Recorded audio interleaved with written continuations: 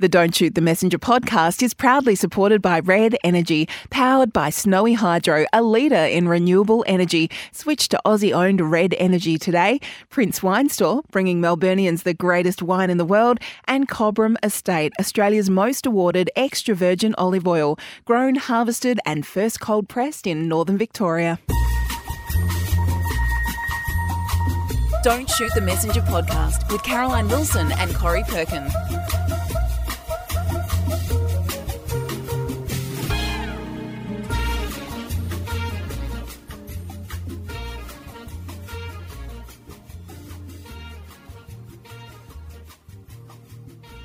And welcome everybody to episode 291 of Don't Shoot the Messenger. I'm Caroline Wilson. I'm here with my good friend and Writers' Festival director, Corey Perkin. Good to see you, Corey. Hey, Caro. Nice to see you. Nice to be back in the studio.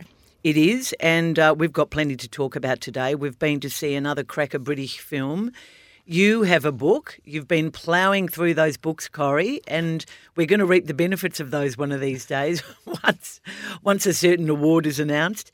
I have discovered a great new dish just because of something I had in the freezer, so I'm going to share that with you. Very, very simple. And we've got some serious stuff to talk about too. I'm grumpy, and you've got an amazing fact. Corey, Wade Kingsley has been in touch just to get rid of some... Oh, look, first of all, thank you, Red Energy, our wonderful sponsors, 100% Australian electricity and gas, powered by Snowy Hydro, a leader in renewable energy. Switch to Aussie-owned Red Energy today. Paid my bill yesterday, Corey. Had a lot of clericals to do, and that was one of them. Our friend Wade Kingsley, who's been in touch on a number of matters over the journey, has emailed you re-grandparenting. Yeah, I saw Wade at yoga. In fact, he says, hi, Corey and Caro. Good to see you at yoga, Corey. Thanks, Wade. Wade's been listening for years. He's been at a yoga class? Yeah, well, what do you mean hour? Well, and how often are you there? Once or twice a week. I was there this week twice and I didn't see you, Corey. Saturday. Oh, I've been sick, Caroline. Saturday morning, I think I usually see Wade. But Wade's been listening, and his wife, Suze, have been listening to the podcast virtually from day one. And he says, I agree with the importance of grandparent rituals. My two younger sisters and I were picked up by my grandmother on a Friday night and went to whatever takeaway we wanted. If I wanted McDonald's and one sister wanted KFC and the other Hungry Jack's, she'd drive to all three. I still remember doing it, and I do the same now with my kids. Wade also, this is interesting, Caro, letter to the editor. On last week's episode, Corey referred to Matthew Perry's character as Chandler rather than the American pronunciation of Chandler. What's the etiquette here? I feel like with names of people, real or fictional, it's usually said in the way it's pronounced by them rather than the way we pronounce it. Is that right? Asks Wade. Very good question. Pedantic Wade. No, I did read Wade's grandparenting email about the different takeaways. I thought that was really cute. And he probably makes a point, but I think we pronounce it the way we pronounce it. Oh, I don't know. Yeah, I can't difficult. slip into American speak and say Chandler. I just can't do that. No, it's a bit difficult. A couple of other things, Corey. Red Energy event has been postponed to early next year. Variety of reasons. We've got lots of exciting details to come about our 300th podcast, which is going to be held in the first few months of next year. More of that very, very soon. We know there's been a few issues with our sound quality in recent weeks. We reckon we've fixed it, Corey. And unlike Optus, we're straight to it. We're up front and centre, and we understand there's been an issue, and we're pretty sure we've fixed it. Now, Lisa wants to know details of the online book club. Online book club is the Corey is Reading book club, Lisa. So I will, if you want to send me a message via Corey is Reading on Instagram, I will get back to you about the details of our online book club. We've been running these originally through the bookshop during Zoom, and then after I lost the bookshop, we have about 4 groups. We are probably going to merge them into one. Cara, we have people in Moree, we have people in Alice Springs, we have people in Sydney who join this book club. So I think Lisa might have said that she was in Queensland. I'd love to have you on board, Lisa, but just contact me through that way. And can I just read you, remember I told you in my amazing fact the other day about pickleball, Caro. Yes. And you had no idea. Never heard of it. This is from Proofect on our Instagram account, which is Don't Shoot Pod. My 78-year-old mum recently moved into a gated community. Pickleball, replete with some very jaunty outfits, is de rigueur. However, it is traditionally played with a plastic ball. There have been many noise complaints. And Proofect adds, Brené Brown also owns a team. Brené Brown, who writes all of those extraordinary books, those self-help books. She's a multi-gazillionaire, an American. Have you never? You looked at me curiously. Then have you never heard of Brené Brown? Yes, but I'm looking at you curiously to think. Why would she own a pickleball team? I just find the whole thing extraordinary that I had never heard of it. And you call yourself a sports writer. I know. Well, I've clearly, I've not. I used to diversify. I've clearly honed in on one particular sport in recent years. Corrie, I'm going to get cut straight to the chase here. We're in the middle of the most horrific international situation, and that is war in the Middle East, war specifically in Gaza. I was watching again. We're sitting here on a Tuesday morning to timecode this conversation. I watched last night on the ABC. Oh, Four Corners. No, the following Four Corners, following Media Watch, hosted by Patricia Carvelis. Oh, Q&A. Carvelis. Q&A. Thank you. You're good. I went to bed early because we had an early podcast recording. Well, yet again, it just shows how even the redoubtable PK struggled at times, and she did a brilliant job in just trying to, I suppose, not so much curtail, but just have a disciplined conversation about this without allowing either side to ream off into the other. Look, to cut to the chase, how do you plan on dealing with, and you dealt with The Voice to a great degree in the 2023 Sorrento Writers Festival. How do you plan to look at the Middle East, or is it just going to be too difficult? Have you started to think about that? Oh, thinking about it all the time. So the festival is 6 months away, and we know that these sorts of geopolitical stories... Actually, 5 months. Time's ticking on. Oh gosh, don't say that to me. That's just horrendous. But we know that these situations are moving feast, Caro, and it's really hard to predict what things are going to look like in April. But I am making decisions now about which authors and which speakers, academics, journalists should be appearing at the festival, and this is constantly in the foremost of my mind because, of course, the festival is interested in events that are happening and issues that are at the forefront of our discussions at the moment. My feeling is about this, that the motto or the mantra of this festival from the very minute, from the get-go that it came into my head, was that we have to create safe and mutually respectful places in which to have important conversations. And if a speaker... I will not tolerate a speaker being ridiculed or attacked verbally or physically, being made to feel incredibly awkward or diminished, unsafe. And what we're seeing happen in Melbourne, in our own streets in Caulfield, but all over Melbourne, you and I have heard anecdotally from friends that there have been lots of anti-Semitic, anti-Palestinian, anti-Muslim just fierce attacks all around Melbourne, and the Writers' Festival would not be immune if we put together a discussion that might be seen as being heightened, creating heightened anxiety and being quite difficult and quite provocative. So remember the Adelaide Writers' Festival earlier this year with Louise Adler, of course, decided to bring in an incredibly controversial topic, which was the war in Ukraine, and in fact a couple of Russian speakers who, I remember talking to Peter Malinauskas, the South Australian Premier, about this because he ended up having to step in. And, some people were horrified at the thought. Well, she also lost support from a number of high-profile Jewish supporters, of course, because she brought in the two Palestinian authors. Yep. And I admire that courage. That's not what our festival is about. At the Adelaide Writers' Festival and the Sorrento Writers' Festival are two very different beasts, and it's not that we're trying to be safe and cosy and white bread sandwich about this. On the contrary, All topics are up for discussion, but I just think it's how we handle it and what we do. And I can't make any decisions about that yet until I know how things are in April 2024.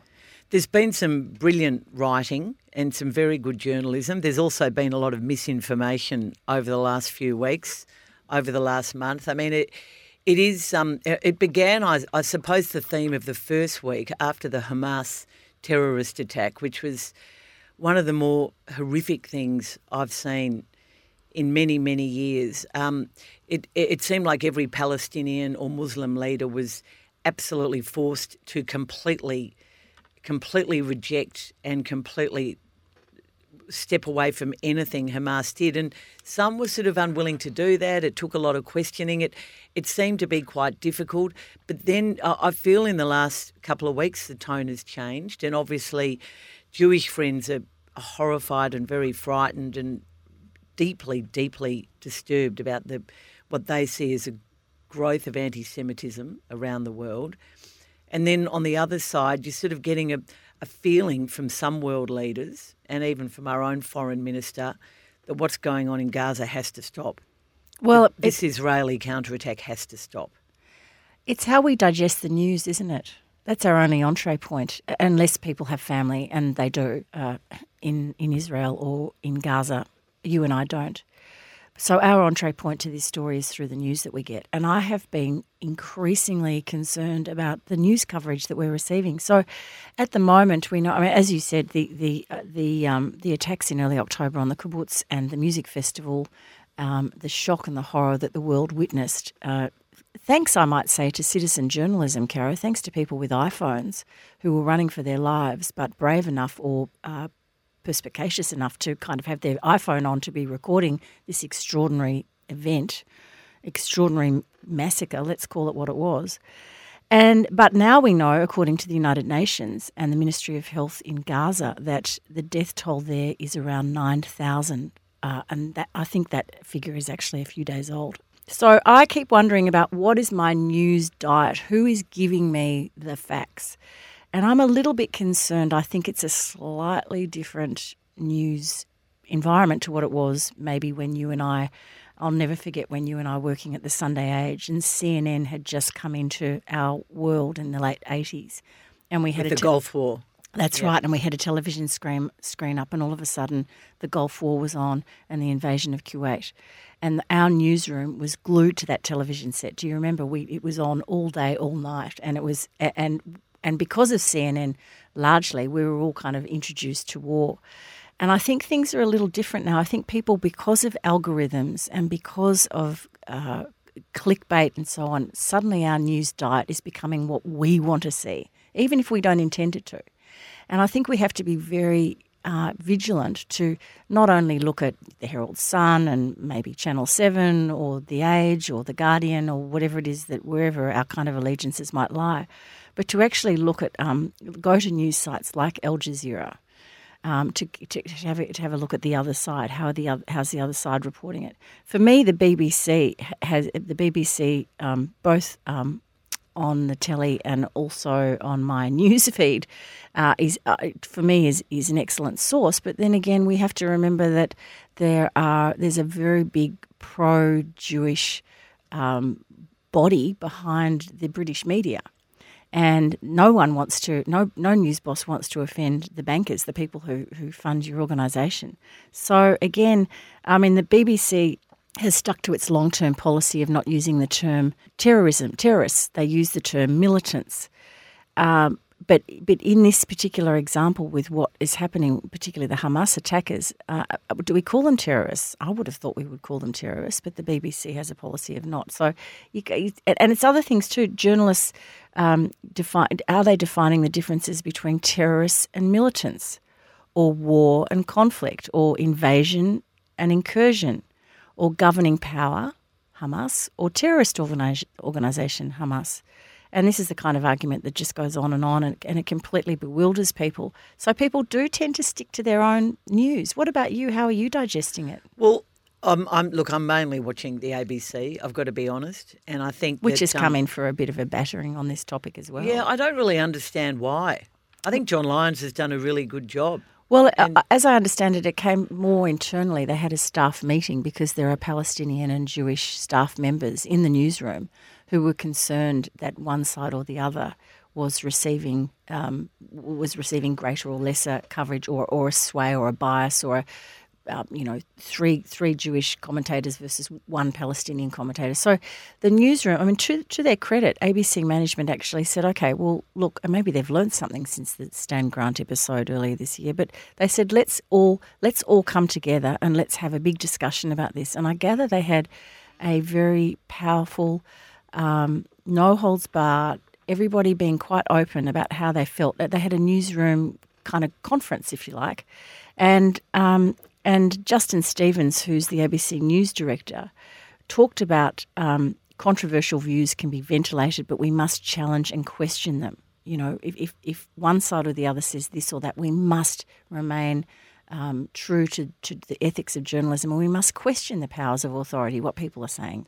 I think that, and to circle back to where we started, we were sitting around the other day just saying it would be great because it's such a It's a topic without answer and without solution, and so many, world leaders have tried to step in and find peace in the Middle East. No one has ever succeeded, and it is just you can blame various points of history. You can blame what happened post-World War II in Britain. There were so many different theories about this, and someone said, I'd love to just hear a history going all the way back, virtually to the Crusades to find out, or further. But I think that's just so difficult. I think this is one topic that it is so hard to find, and maybe there will never be a middle ground. But to circle back to the start of the conversation about the arts world, and you've talked about what's happening in our own country, there was an article in The Age on Saturday that we both read about how it's divided the arts community here too. Yeah. Which is quite extraordinary in two major organisations. Oh, totally, because major arts organisations. Yeah, I mean, people have enormous, regardless of anybody's background. We know, you and I know Jewish people who are outraged and horrified by what's happening at Gaza.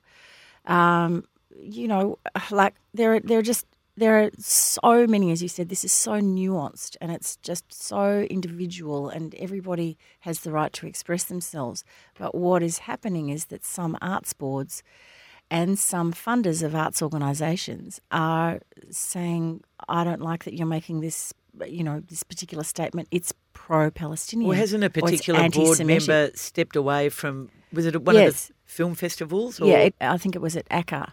Open letters can really create problems. Yeah, one of the board members at ACCA, the Australian Centre for Contemporary Art, who is a well-known lawyer, actually came out, saying something in support of or anti-Israel's invasion of Gaza and in support of the Palestinian cause, and has had to resign because of a backlash.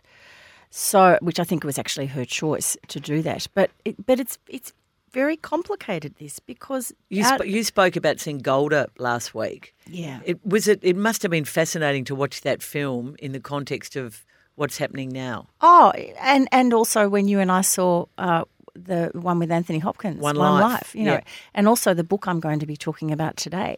So Golda is based on the life of Golda Meir, but it takes one slice of her life, which is the 1973 Yom Kippur War, which is when the Arab states formed a coalition, and from the 6th to the 25th of October they invaded Israel, and in the end Henry Kissinger steps in and there is a ceasefire. But Golda Meir, of course, was held to account, and she was the subject of an inquiry. Had she moved? Was she too slow in moving? Was she too slow in listening to the intelligence? Because hundreds of Israeli soldiers were killed. So it's a really great story. Helen Mirren plays an incredible role. It's a very intense movie. There's a lot of cigarette smoking in the 1970s. Golda was an habitual, had a fag in her mouth the whole time. But it's a really interesting film, Caro, to watch in this context, because this is about a state that was created as a world response to the Holocaust. And this is a state that is fiercely held, with pride, with love, with enormous intent, and Golda Meir is going to do everything she can to keep the invaders out. And it's quite an interesting sort of story to have running. And there's a lot of art. There's a lot of art at the moment that's making us all think about this particular issue. At a time when there's been another attack, a horrific terrorist attack that no one saw coming. Oh, it's just unbelievable, Cara. But I just want to say, just before we finish on this topic and going back to journalists, I just want to remind people of the extraordinary courage that we're seeing at the moment. I don't know whether you saw the feed, the CNN Palestinian reporter who lost his wife, son, daughter and grandchild in a bombing attack when he was on air. And he went to the morgue to identify them with the camera crew. And the next day he was back in the chair reporting. So this is real life drama, because you and I have kind of grown up with an idea that journalists somehow, there's a bit of like a white flag above us. The enemy know that the journalists are there. Sometimes it can work well to have journalists embedded with you and have them reporting on your cause as well as the other cause. Something like 26 or 30 journalists have been killed in the last month. So I just hats off to those who are, particularly those in Gaza, who are trying to bring us the truth and trying to bring us the story. Have you ever had so many people say, you should read this, and sending you things? It's so quite true. Yeah, from both sides. Yeah, well, look, terrible, terrible time and a terrible topic we're discussing, and we will in no way try and make sense of it except to try and look at the way it's been covered, which I find just intriguing. And on that note, Corrie, it's time to welcome in Miles Thompson and have a drink.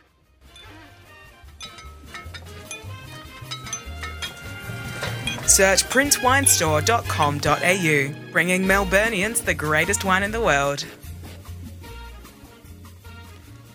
So yes, welcome to the Cocktail Cabinet, brought to us by Prince Wine Store and Miles Thompson, as I said.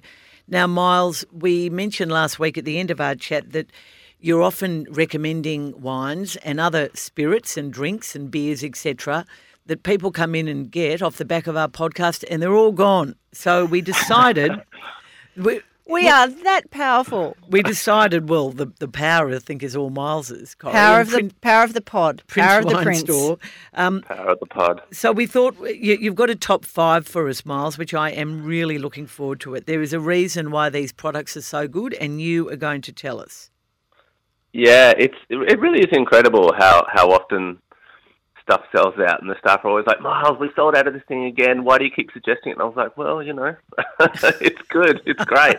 It's really great that happens too. I'd rather stuff be selling out than not. So it's very exciting that happens in the first place. A little birdie tells me we're going to kick off with a rosé.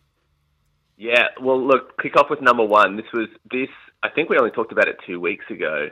And it's not even exactly rosé weather yet, but it has been super popular. Jules Rosé, so Mediterranean rosé. They make the Provence rosé. This is not everything. Not all the fruit is from Provence, so they have to call it Mediterranean rosé.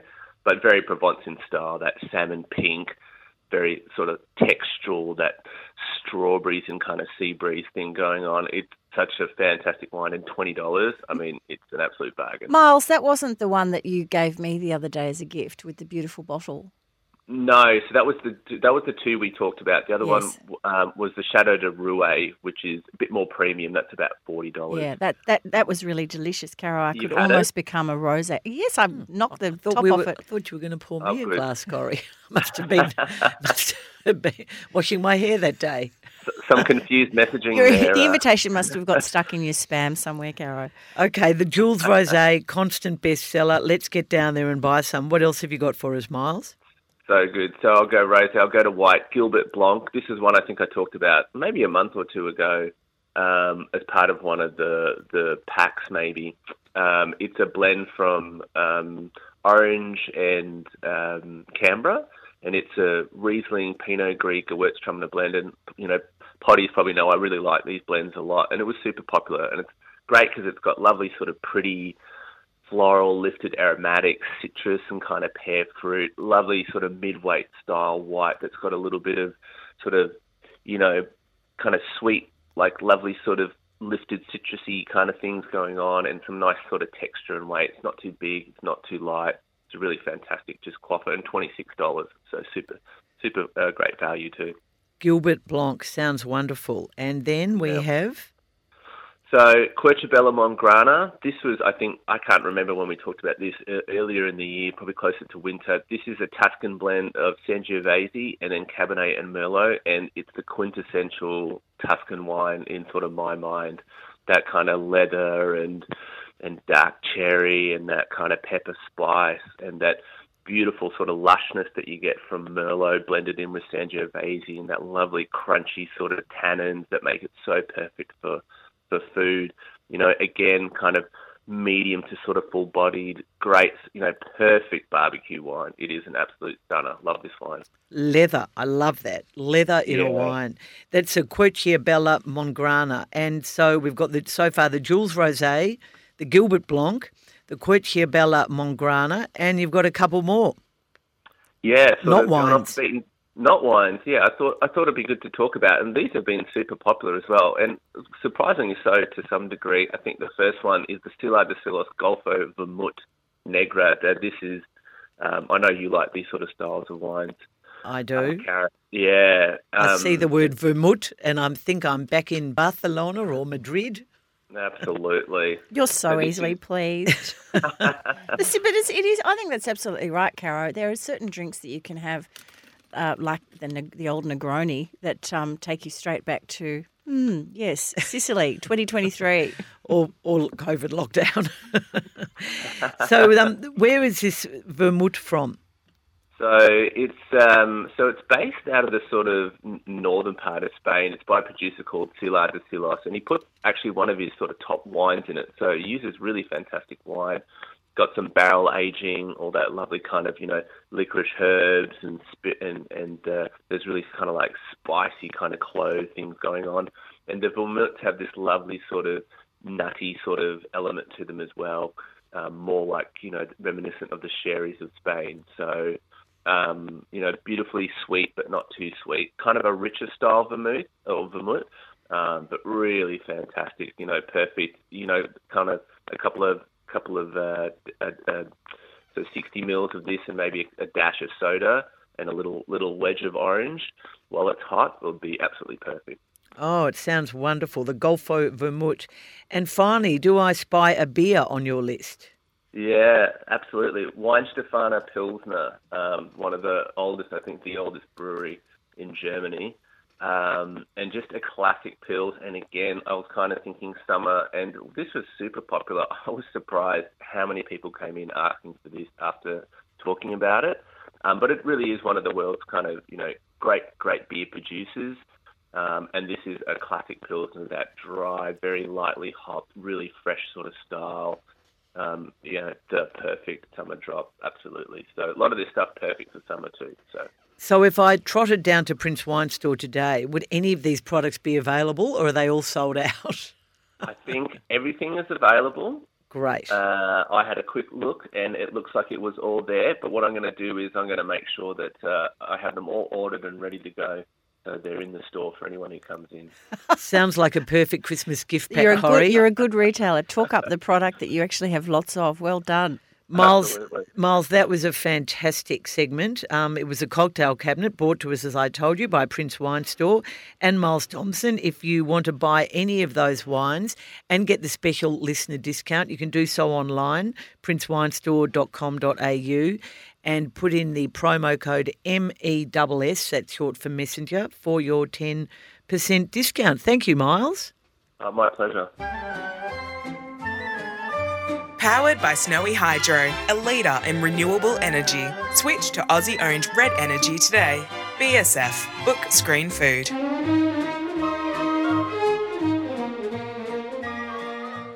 Corey, you're going to kick us off today with a book, and it's called A Brilliant Life. I'm intrigued. It's A Brilliant Life, My Mother's Inspiring Story of Surviving the Holocaust, by Melbourne journalist Rachelle Unruh, who is a dear friend of mine.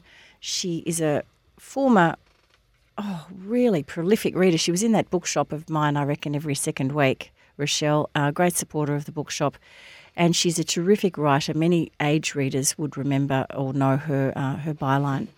And Rachelle's mother died in 2017, Mira, at the age of 89. And just before she died, Mira, who was a Holocaust survivor, who was born in Czechoslovakia and spent a fair bit of the time of the of World War II in concentration camps, Mira opened up to her daughter, the chronicler of the family, the journalist of the family, and told her story. And the most remarkable thing about this book, there are many remarkable things about this beautiful book. One of them is that Rochelle knew so few of the stories, which I think is probably not uncommon amongst Jewish families where the parents, or indeed in the old days the grandparents, were Holocaust survivors. Nothing was ever much said. But it's also the way that Rochelle has reflected upon her own life and considered her mother's story in a different light. For example, Rochelle, it's peppered with her memory of her own childhood, but also woven in beautifully with Mira's story. And at one stage, Rochelle is referring to when she was, I think, 11 or 12, and she had her first boyfriend. She went to a party, and one of the boys contacted her afterwards and said, "Oh, will you go round with me?" Remember going around? Yes, I do. Will you go around with me? And so there's a bit of a kiss action happening. There's a Wasn't kiss or us to something. do it that often, actually. Probably you were more than me, but it did pop up a couple of times. I was always going around. I was going around so much I was dizzy. But Mira, I can't exactly recall. Mira discovers that there was a kiss or finds the kids, or maybe Rochelle tells her. I can't remember. But it's one experience that Mira never had, because, of course, she was 10 when Czechoslovakia was invaded by the Third Reich, and she never had young love. She spent most of her teenage years in concentration camps or hiding from the Nazis. So this was an alien experience to actually understand and try and empathise with what her daughter was going through. The book is filled with those sorts of memories.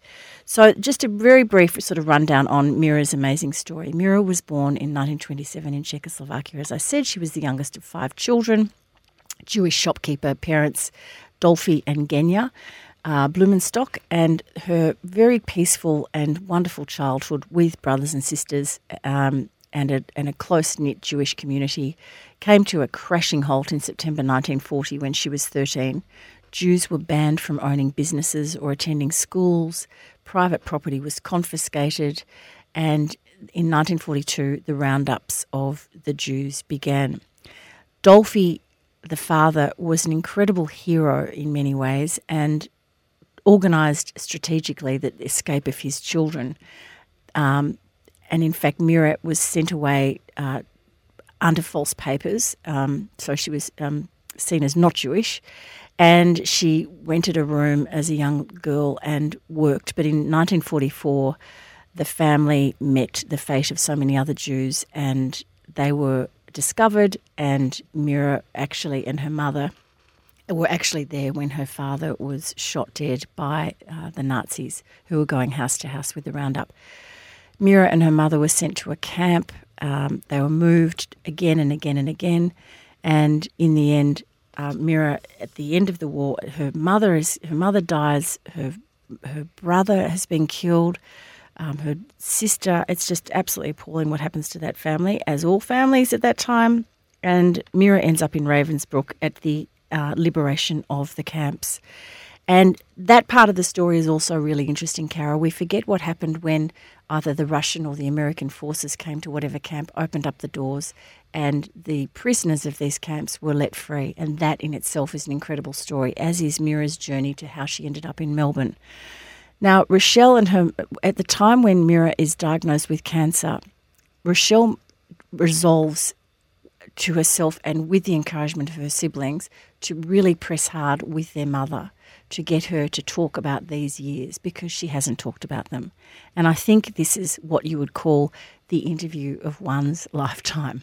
It's the sort of, in the hands of a terrific journalist with this terrific story, this story comes to life. But it's also a story of a mother and daughter love.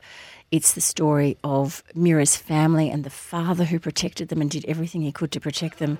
It's the story of assimilation, moving to a new country, a new culture, how to assimilate, hold on to your own Jewish heritage, which is problematic and difficult at times to do. And Rochelle, who's probably maybe 5 years younger than you and I, at her age, in her late 50s, coming to terms with all of this, losing her parent and herself moving forward with her own family story. It is a fabulous book. Now, it's published by Hachette, and Hachette contacted me months ago about this book. They said, we've got a cracker of a memoir coming through at the end of the year. Rochelle Anrich is coming, of course, to the Sorrento Writers Festival, but just in case bodies are interested, Wednesday the 22nd, which is next week, at the South Yarra Library, I'm interviewing Rochelle.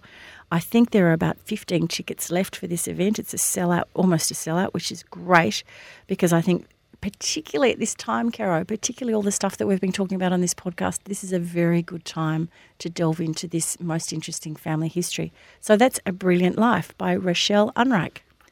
And moving on to film, thank you very much for that. We both went and saw The Lesson, starring Richard E. Grant and Julie Delpy as part of the British Film Festival. This film, it was one of those ones where we saw the shorts and thought, this looks absolutely brilliant.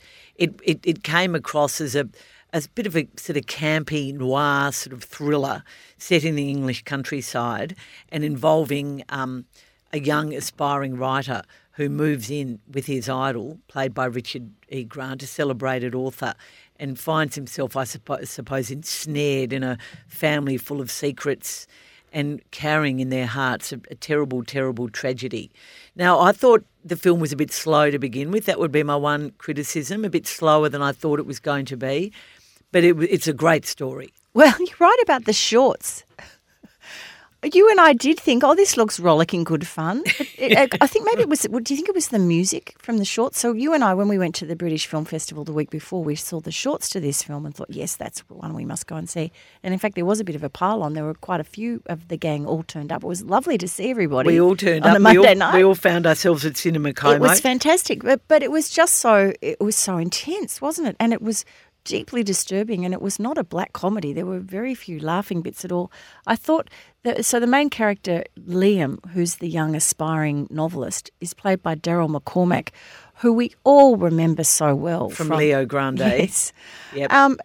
He is just such a fine actor, and he is he's written his thesis on the revered author J.M. Sinclair, who's played by Richard E. Grant. I think brilliantly played by Richard E. Grant. He is, and he is hired by the family to be the tutor to the younger son, who is trying to get into Oxford into an English literature course. So he comes for the summer. Bertie, played by Stephen McMillan, who's a star on the rise, I reckon. Star on the rise. Yep. But interestingly, and you didn't get this, it's so interesting, Julie Delpy, who is the wife of Richard E. Grant, who's a very talented art curator, you couldn't remember where you'd seen her face, and at the end of the film I said, do you remember all those Ethan Hawke French movies? Round midnight, after midnight. I did. There were three of them, Yeah, it was a trilogy. They were made like 10 years apart, about a couple who first meet on a train.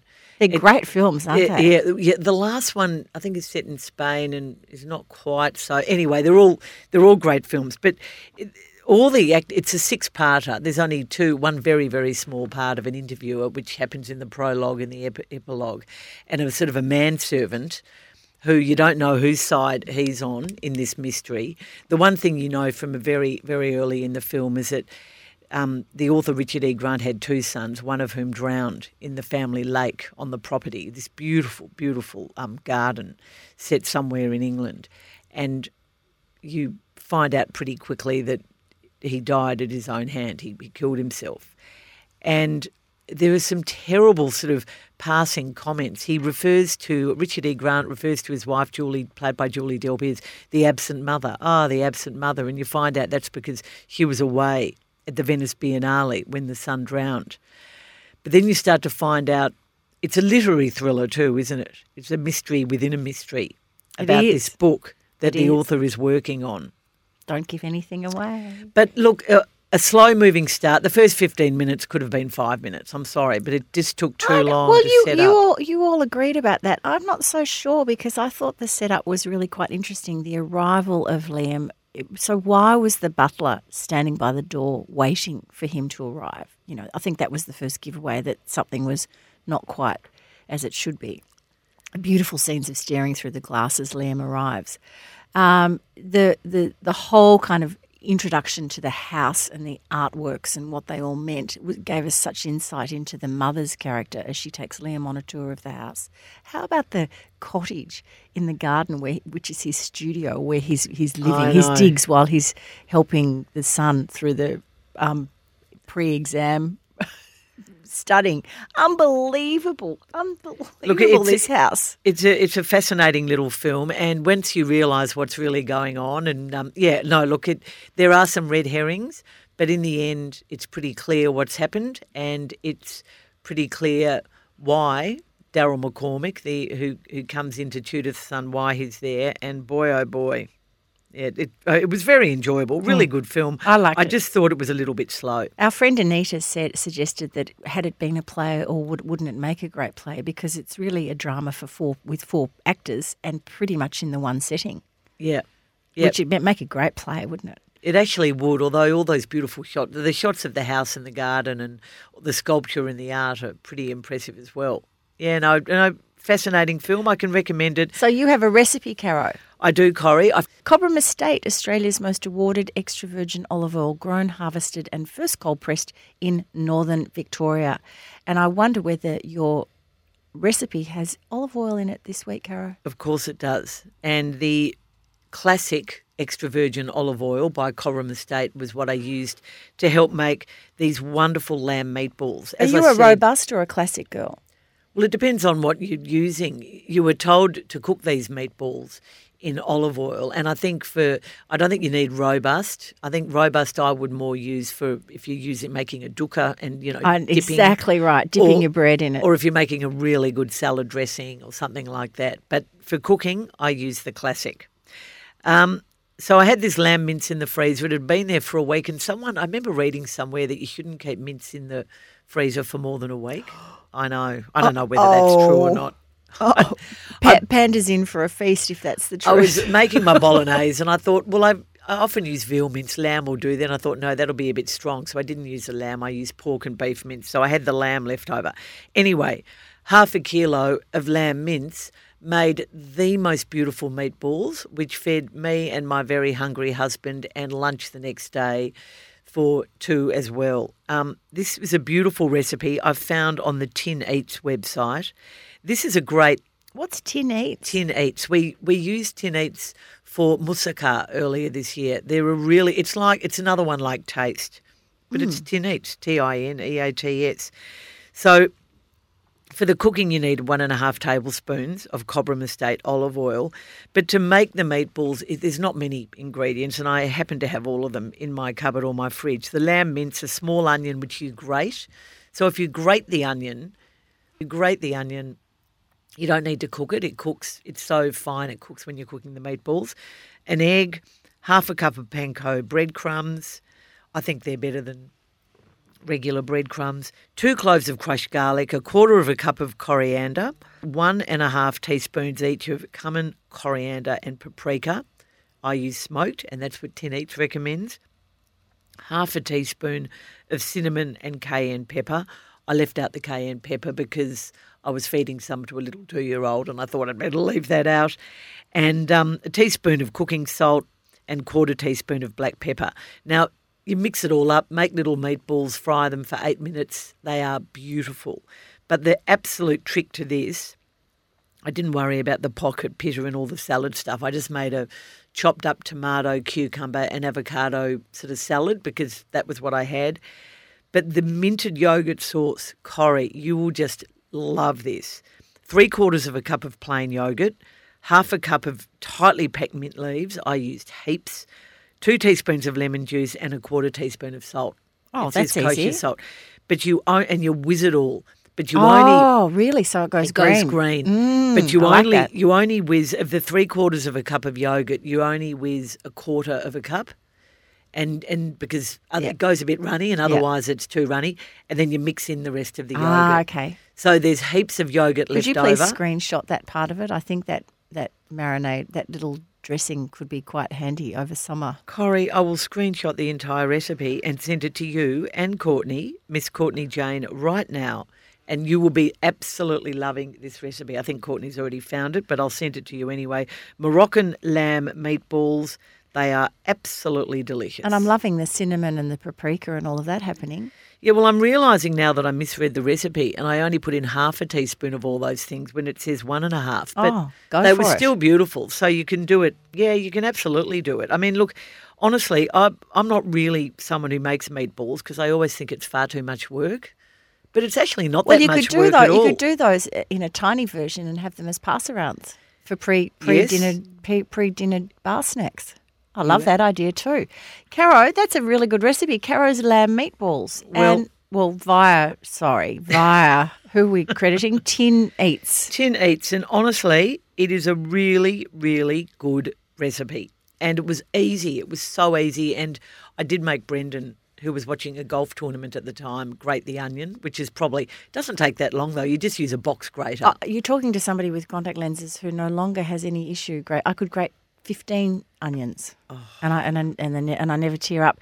That was BSF, everybody, and we ended on a high note with Caro's lamb meatballs. Now you are grumpy. I thought it was all on a pretty high note. Oh Corrie. no, it was a good BSF. I'm grumpy about sports stars who decide they're going to become teachers, many of them off the back of tax grants and tax exemptions, setting up schools and academies and letting people down.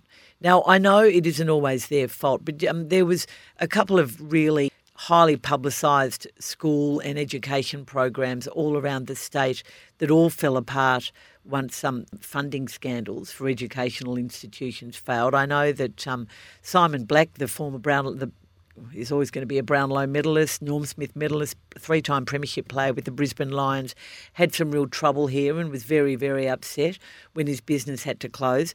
But the latest one is Alex Rance, the former Richmond premiership player, who basically also of children's books too. Yeah, well, maybe he should stick to that, Corrie. Oh, okay. Because I can feel a brickbat coming along. In September, Courtney he Jane. revealed that his schooling alternative, known as The Academy, sounds like a sort of a bit of a cult, doesn't it? It's not anything like that. Sorry, that's a stupid thing to say. That his academy was closing down. He said there were campuses in Essendon, Wangaratta and Geelong, basically leaving a whole lot of Year 11 students scrambling to find institutions for next year. Now, Alex Rance has said he's very sorry about that, but it's not actually a school, and you know these. The units that the kids have already got as part of their Year 11 curriculum will be able to be moved on to another educational institution. So what are they learning? Not just sport, I gather. No, it's a sport-based program. But basically, he's now gone to work for the Gold Coast Suns, Alex Rance, and he's working under Damien Hardwick. I think he's basically a leadership consultant. Yeah, leadership consultant. So he doesn't have time then to run his schools, but that's okay, isn't it? Well, no, he cited at the time, back in September, he said there were teacher shortages and dwindling student numbers, and he blamed and he said changes to the education system and, you know, that blah, blah, blah. He's now admitted, I need to work on my strengths and realise what my strengths are. And the education system, this is what he said, the education system and the education space with all its compliance and red tape is experience I didn't have. Having a strong education partner or someone involved in the business that could manage that side was something we identified for a bit of time that we required. Now, he should have done his due diligence before he started up the school. It's really disappointing, and I think that Alex Rance was a beautiful footballer, a brilliant footballer. He was the reason he retired early and controversially, but he just had enough of footy, and he wanted to do. He's obviously always been very religious and a Jehovah's Witness, and does a lot of great work. Many people say, but this schooling system that he set up, the academy, just, let a few people down, I reckon. And he's saying it's not a school, it's only a registered training organisation. They actually deliver the Certificate 3 in sport and rec. So I've seen this happen again and again and again. Ex-sportsmen start up these institutions without any real knowledge of what is required. And I think it's really disappointing. So that's what makes me grumpy, Corrie. And now, that's a very good grumpy. 6 quick questions, shall we? For Red Energy, you're going to kick us off. What sudden death saddened you this week? I was shocked when I heard that Patrick Smith had died. Oh, were you? I thought of you when I heard. Well, he was only in his early 70s. He was way Former too young. Age sports writer, everybody, and then he went to the Australian. Beautiful and writer. sports editor as yeah, well. he was sports editor of the Age. Yeah. One of the brilliant sports columnists of our time internationally, and I think he's got a lot of international fans as well. He took on authority. He really took on racism. He took on you at one stage, didn't he? Look, he and I did have a brief falling out when I became chief footy writer of the Age. Looking back, I think we were both. He could be difficult to work with, and maybe I could be too, and maybe we were both finding our feet in this new relationship. But for a short time, as he said to me once, we really gave the sports section an edge. And I'm sorry that he left the Age, but there were reasons well beyond me. Do you think his initial response was sexist based? Do you think he had trouble No. with a woman? No, No. because No. he was a sports sub when I was appointed football writer, and he thought it was a total joke that a woman should be writing football. That was 1981, and I'm sure Patrick completely changed his mind on that. Yeah, look, he could be very encouraging. He could also be make you feel pretty small as well. Yes. However, we resolved all our differences, and I do think that his writing against racism in sport, and particularly in AFL football and VFL football, was ahead of its time. And people always associate me with the Essendon drug scandal for some reason as the journalist, but Patrick was every bit as strong in what he wrote. He was, in what he wrote, condemning what Essendon had done and the way James Hird handled it. And I often think that there was a bit of sexism in that it became because it was sort of a woman taking on James Hird. I don't know, but I always thought he deserved recognition as well.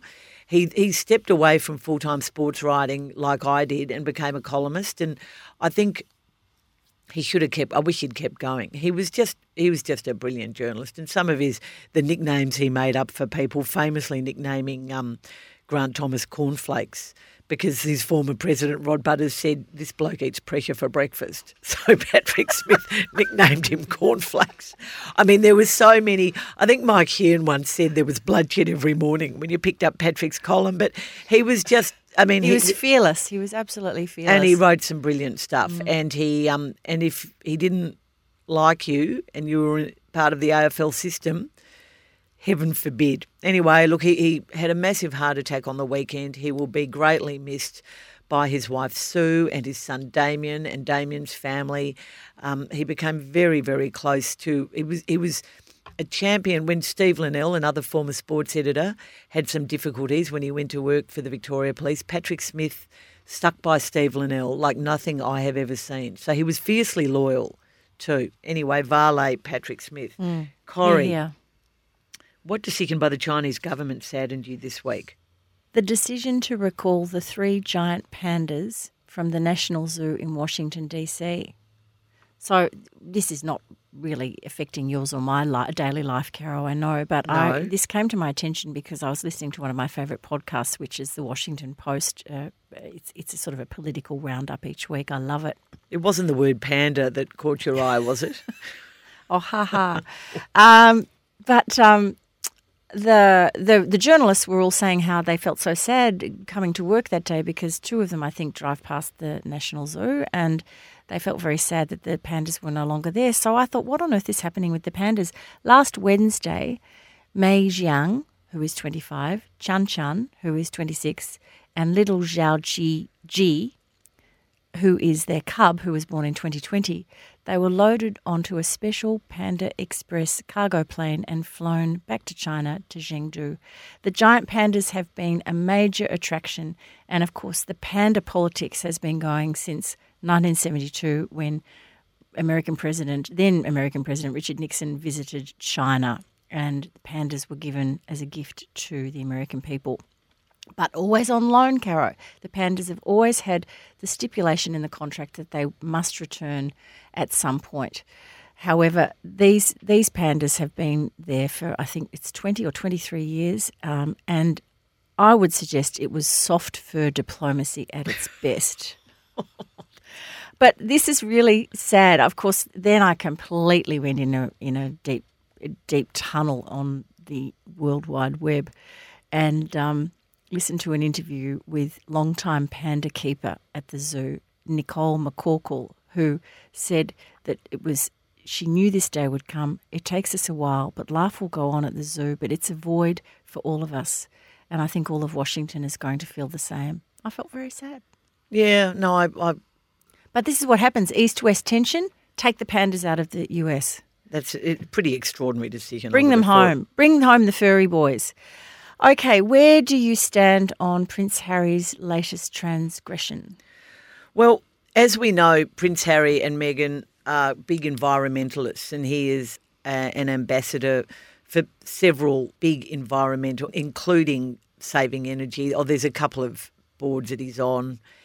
I just thought it wasn't a great idea to catch a Gulfstream jet to a Katy Perry concert in Las Vegas with Cameron Diaz and a group of others. But it wasn't his jet. He didn't pay for it.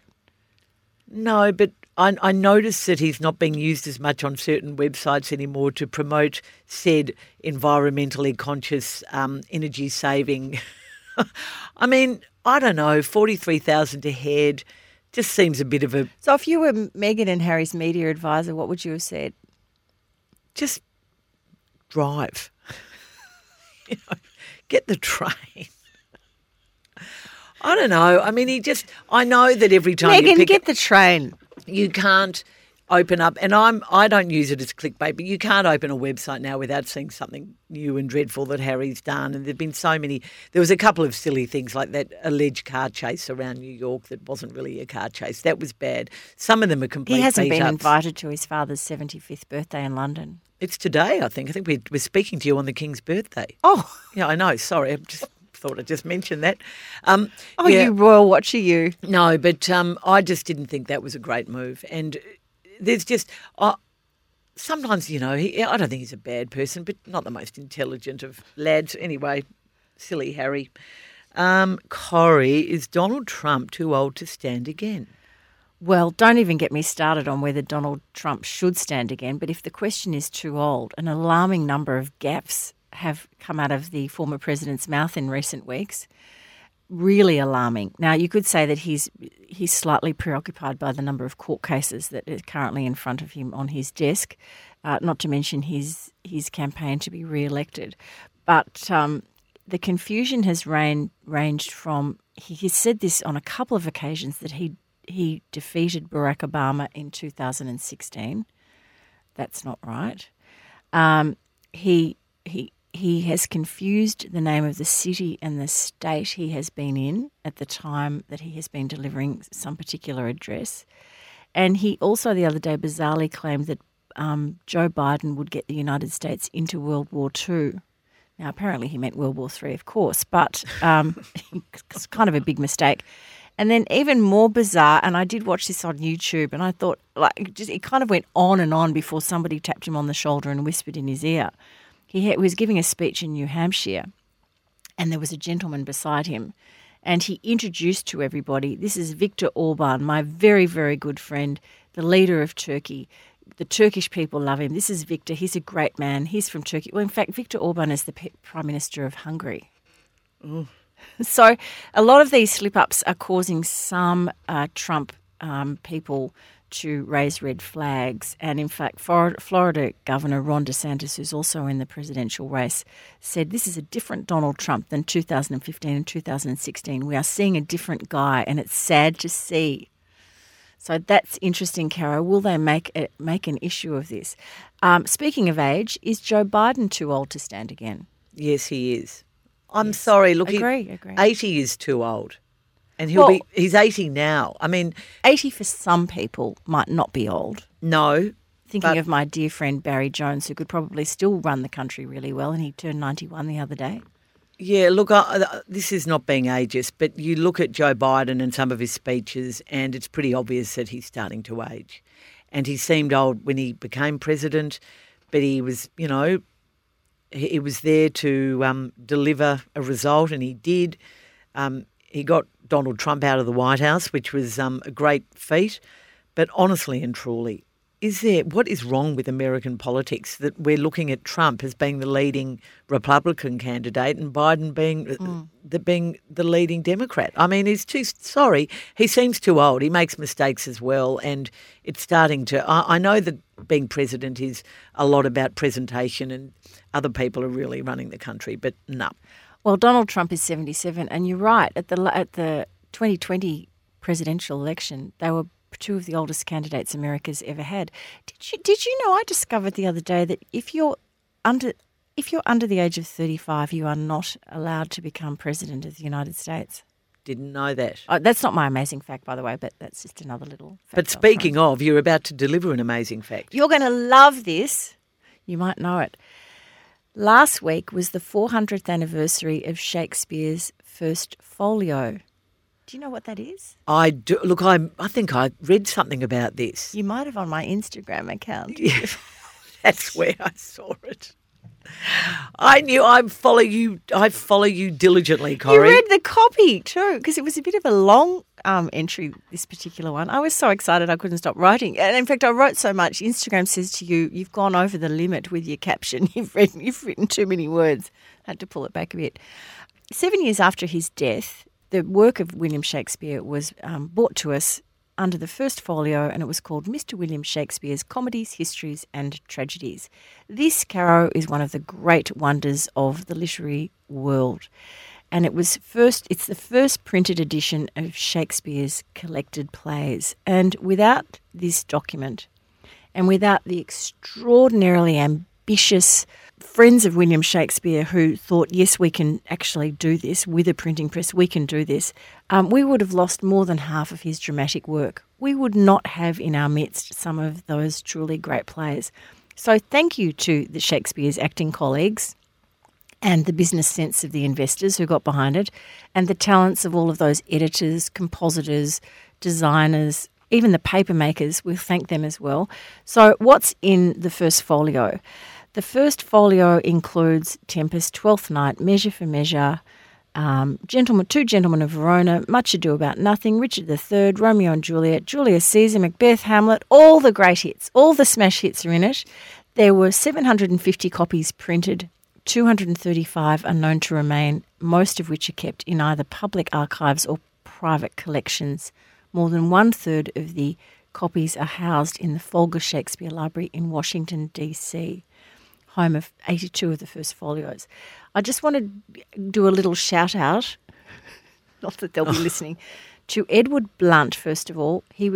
He died in 1632, and he was one of the two principal publishers behind the first folio. I'm sure he'd appreciate it if he knew, but he operated a shop in the stationers community, the paper community in St Paul's Churchyard, and he was a very shrewd businessman. And he backed the publication of significant authors like Ben Jonson and Christopher Marlowe at the time.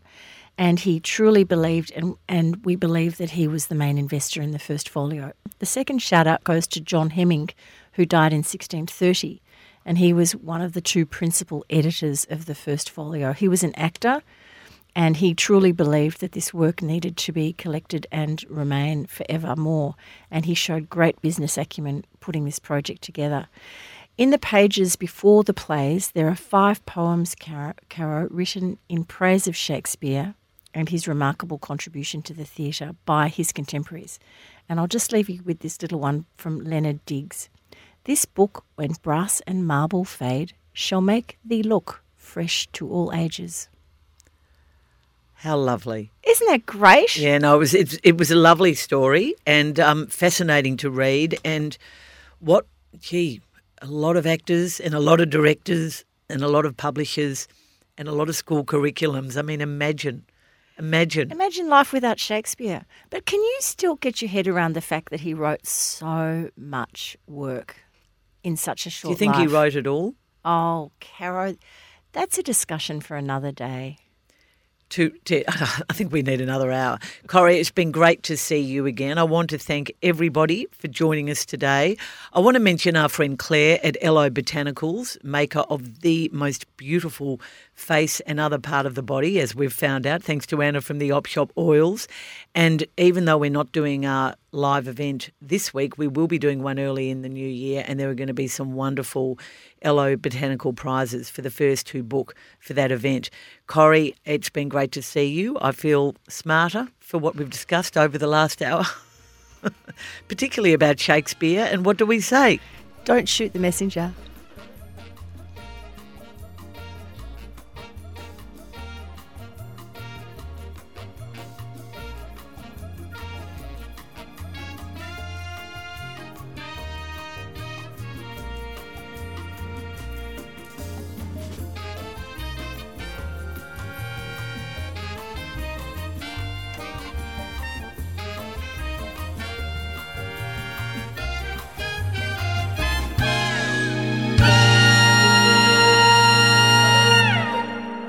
Thanks for listening to this episode of Don't Shoot the Messenger with Caroline Wilson and Corrie Perkin. We love hearing from you, so join us on Facebook or Instagram at Don't Shoot Pod, or email us via feedback@don'tshootpod.com.au.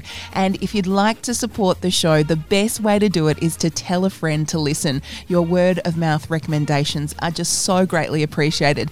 And of course, you can support our wonderful sponsors who make the podcast possible. Red Energy, awarded CanStar's most trusted energy providers 3 times. Maybe it's time you switch to Red. Cobram Estate, Australia's most awarded extra virgin olive oil, grown, harvested and first cold pressed in northern Victoria. And Prince Wine Store, Bank Street, South Melbourne, and delivering Australia-wide. Visit princewinestore.com.au.